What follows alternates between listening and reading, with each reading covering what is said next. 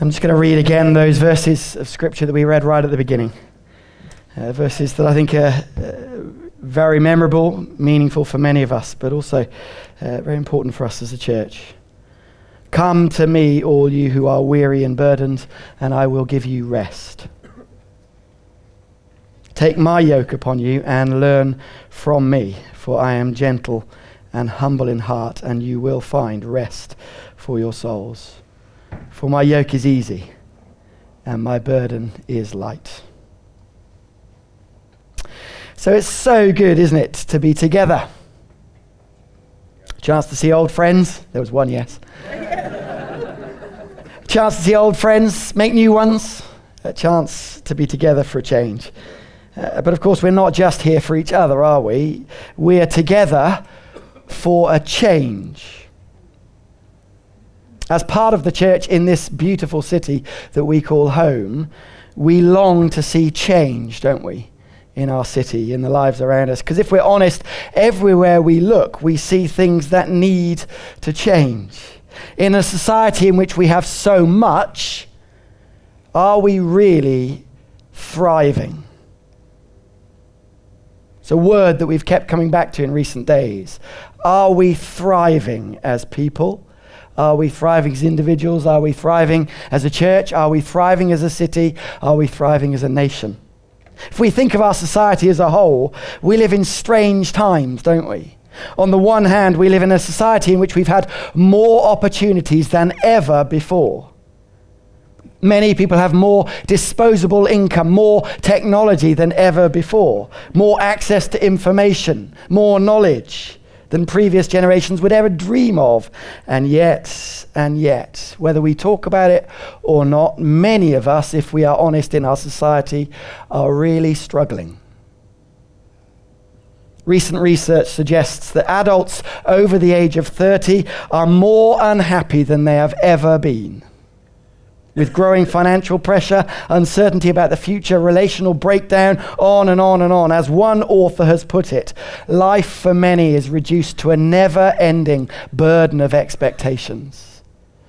That we're always trying for more, better, work harder, stronger, be tougher, be more successful. Our society is struggling. But it's not just our society as a whole, is it? As we come closer to home, looking at our city, it's a confusing time. In many respects, our city is really thriving. Certainly for me, moving from London to Birmingham a few years ago, you see the energy that is in Birmingham with more and more investment, massive increase in infrastructure stuff. This is exciting times, more people moving out of London to come to Birmingham. This is a city on the move. We're the most ethnically diverse city in the UK, and certainly one of the youngest in Europe. We are a city on the move, but are we thriving as a city? Everywhere you look, there is heartache, devastation, brokenness, emptiness, to the point that Birmingham, on the one hand, is one of the youngest cities in the UK, but has a lower life expectancy than the average in the UK. For both men and women. Are we thriving? And what about us as a church? It's brilliant, isn't it, to hear of good things that are happening that we've shared this morning, and there are countless stories that we could share of lives being changed. If you've been around Riverside for a few years, you'll remember this saying, go grow. Because as a couple of years ago, we felt God calling us to branch out. And so we established our Bourneville congregation as we go into different parts of the city wanting to grow. And we have done. More people have met with Jesus, and people have grown in their own faith, taking on new responsibilities. In many respects, we are thriving as a church. There are many stories, and you will know of ones in your own life and in your own circumstances. And yet, there are a few amber warnings as well. And for many of us, deep down, there is a longing for more. A longing to see more and more changed lives. A longing to see our church thrive even more. And certainly for me and in Judy, as we've been praying and reflecting over recent days, as we shared our hearts, we've had that growing sense of deep profound longing for God to do more.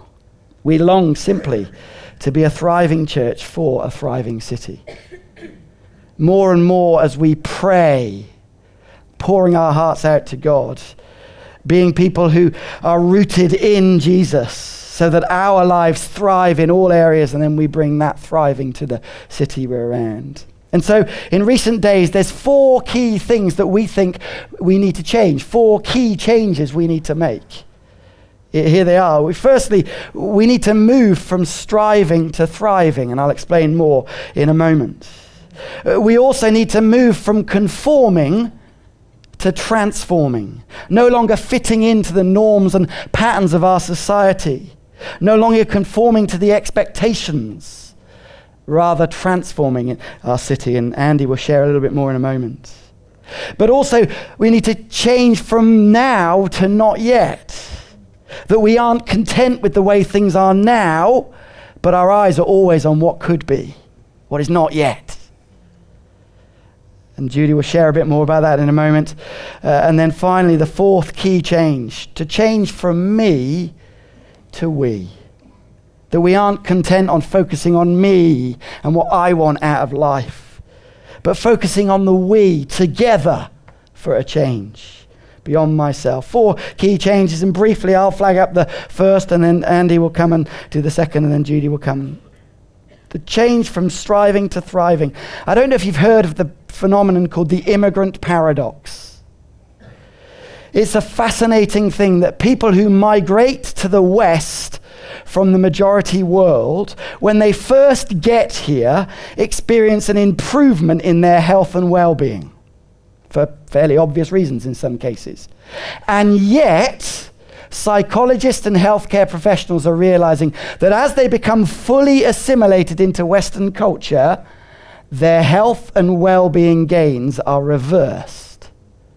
The more they get immersed in our society, the worse they get. As one author said, it seems there's something about the perks of the way we live and the skewed expectations they create that throws us off balance. And as we've been praying as leaders and reflecting over the last days, we're aware that for many of us, it's about this striving, longing to be better, longing for more, longing for our husband, our wife to be different, longing for our workplaces to be different, longing for our circumstances. We're striving all the time for more, for more. And frankly, it's an expectation that's exhausting. And even in our faith sometimes. And yet those words, "Come to me, all you who are weary and burdened, and I will give you rest. My yoke's easy, my burden is light."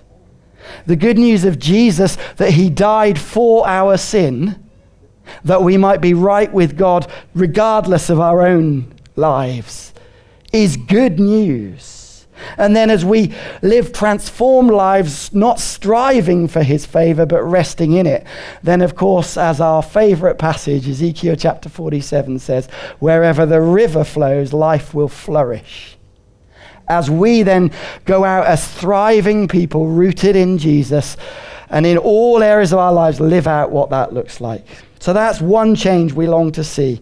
In Sunday gatherings, we want to leave people thriving, not with a pressure of what I should do. And so part of my responsibility is, as the 3 of us lead, part of my responsibility is Sunday gatherings. And so if you've got questions about that, come and see me. We really want to help people to thrive in those, of all ages, stages, and wherever you're at. And in our group life, we're exploring making some changes, which doesn't mean that your existing groups need to change, but over the next few months, we'll be introducing a few changes, and we'll discuss fully with you, in which we help people with the interests that they have in their lives, just the normal stuff, of how you integrate that with Jesus and therefore help others to thrive. So to move from striving to thriving. And he's going to move on to show a change of how we change from conforming to transforming. Thank you. What kind of life do you live that evokes questions in others? You know, when you watch a great film trailer, it intrigues you. You want to know more about the film when it's a good trailer in that situation. And what kind of lives will evoke the questions of curiosity as we live. Godly lives, intriguing lives, socially adventurous lives, lives that bring something of joy and something of God's presence into relationships. I want to just briefly look at 5 areas where we can grow, all of us. People who are generous, people who are hospitable, people who are led by God's Spirit, people who are living Christ-like ways, and people who know that they've been sent, that have been propelled out into the world, confident and filled with real hope. Lives that don't conform, but lives that transform. Okay, seeing ourselves as people who are actually sent into all of the places that we are. Sent to transform your place of work, or whether it's your community or your neighborhood, your family, on our streets, whatever it is. And to be people that are equipping one another to be different, to be distinct as we live our lives. Not conforming, but transforming our cities and our communities and everything that we do. There's this verse in the New Testament where Paul writes to Titus, and he says this, slight paraphrase, but he says, live in such a way as to make the teaching of the church attractive.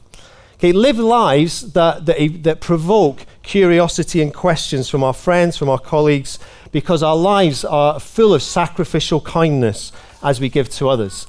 And these 5 different ways are rhythms that we can develop in our lives. Generosity, first of all, is a way to help bring transformation through ourselves. It may be just 3 people that you think of that you could bless in some way this week. You know, one of them outside of the church, maybe some of them inside of the church, but who could you bring a word of encouragement to, an affirmation? Who could you give a thoughtful gift to? Who could you do some practical acts of kindness to? Generosity. Secondly, there's hospitality. Again, some people, 3 people perhaps, that you could share a meal with, share a coffee with, share a drink with, do a car share with, walk to school with if you're younger. Just ways of connecting with people that show hospitality. Again, to at least someone who is outside of the church. Spirit-led. Set aside a time just to listen to what God's Spirit is saying. Who can I be with? How can I bless them? How can I live in a distinctive way that will make a difference and that might just evoke some curiosity about God and about myself through that? And as he prompts us to follow those promptings, that it is Spirit-led, because he's the God who's out there wanting to transform and change people's lives. Fourthly, a 4th rhythm, to live a Christ-like life. To immerse ourselves in the Gospels, to immerse ourselves in the words of Jesus, and to read about Jesus. You know, very often we talk about needing re-energizing, but very often it's actually we need re-Jesusing, and to fill ourselves with his words and his life so that we can start to live that life out, Christ-likeness.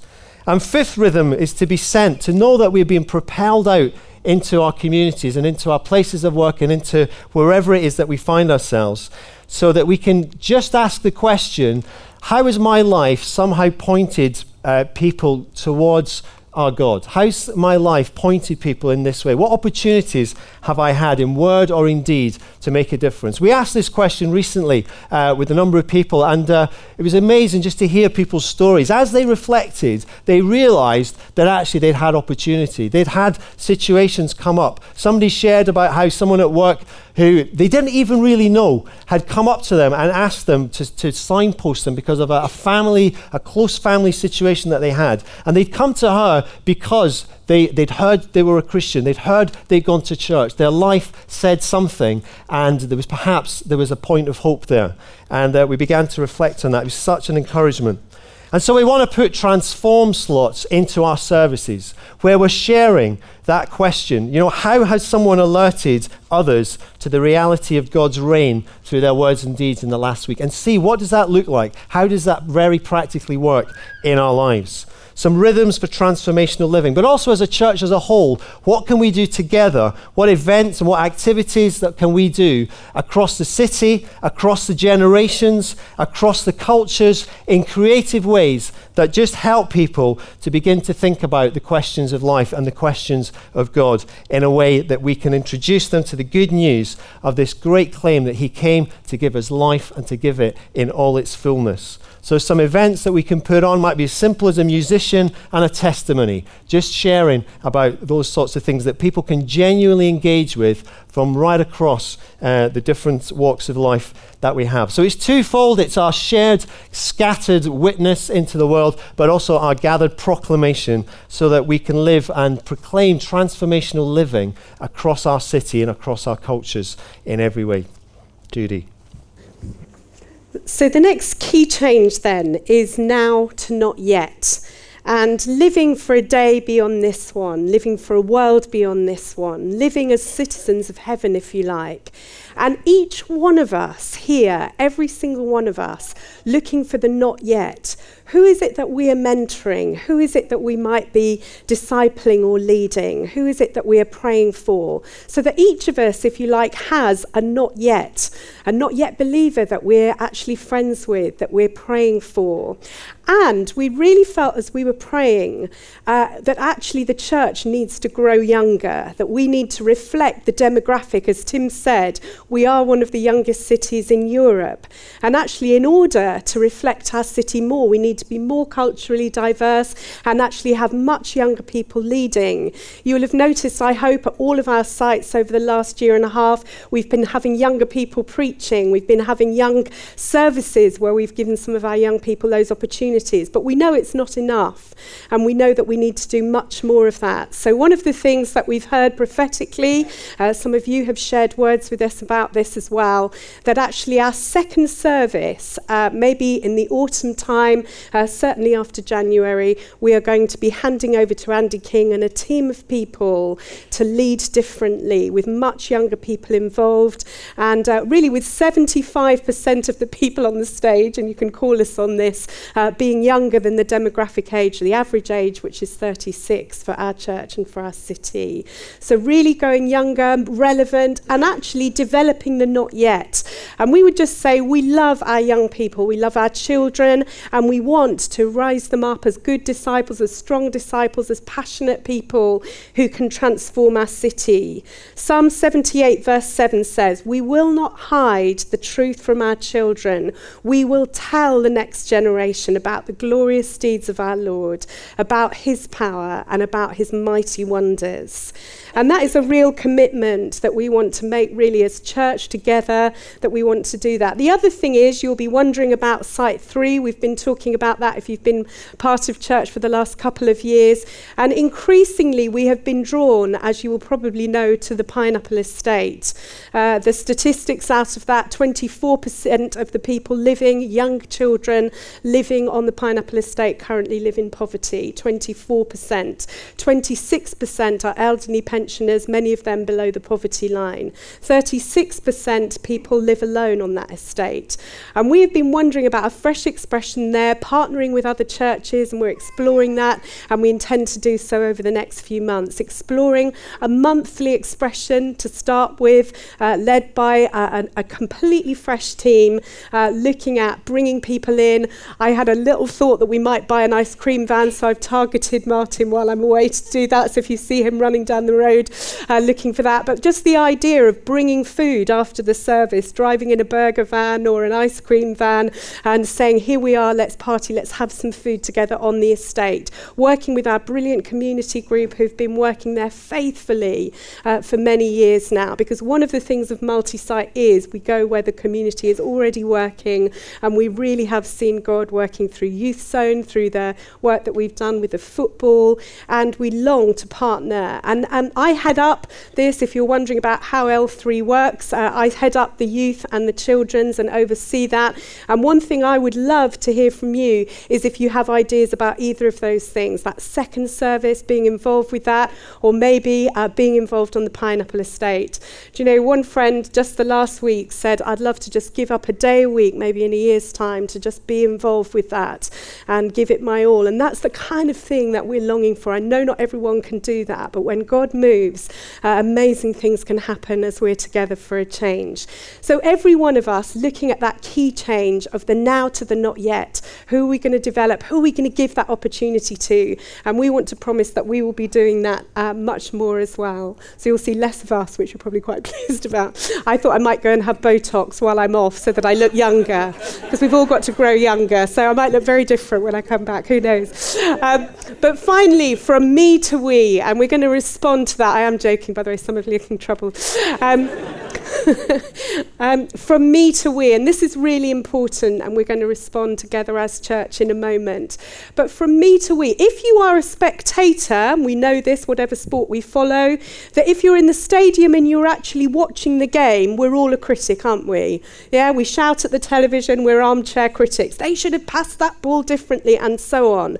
When you're in the game, you are a player, and you own the mistakes together.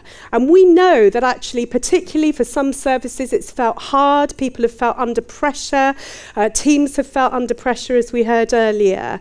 And we really want all of us to be together for a change, that we go from the me to the we, that we don't become the critics that are in the audience, but actually we're in there together, in the game together, owning it together in our community groups. And actually we've seen a lot of that. One of the brilliant things of multi-site has been people stepping up and growing in discipleship, growing in serving, but we know that we'll need more of that. And for that second service to really revisit that in the autumn and again in the new year to build that team. What we wanted to say is, I feel when I talk about this, and we've prayed, we've been away for 3 days to pray into it, I feel faith rising in me that, as Tim said, it will be an adventure. It shouldn't be onerous or out of duty, but out of a free and light spirit that God has promised to give us as we move together. That we do that as family, and that where there is unity, the Lord will command a blessing. So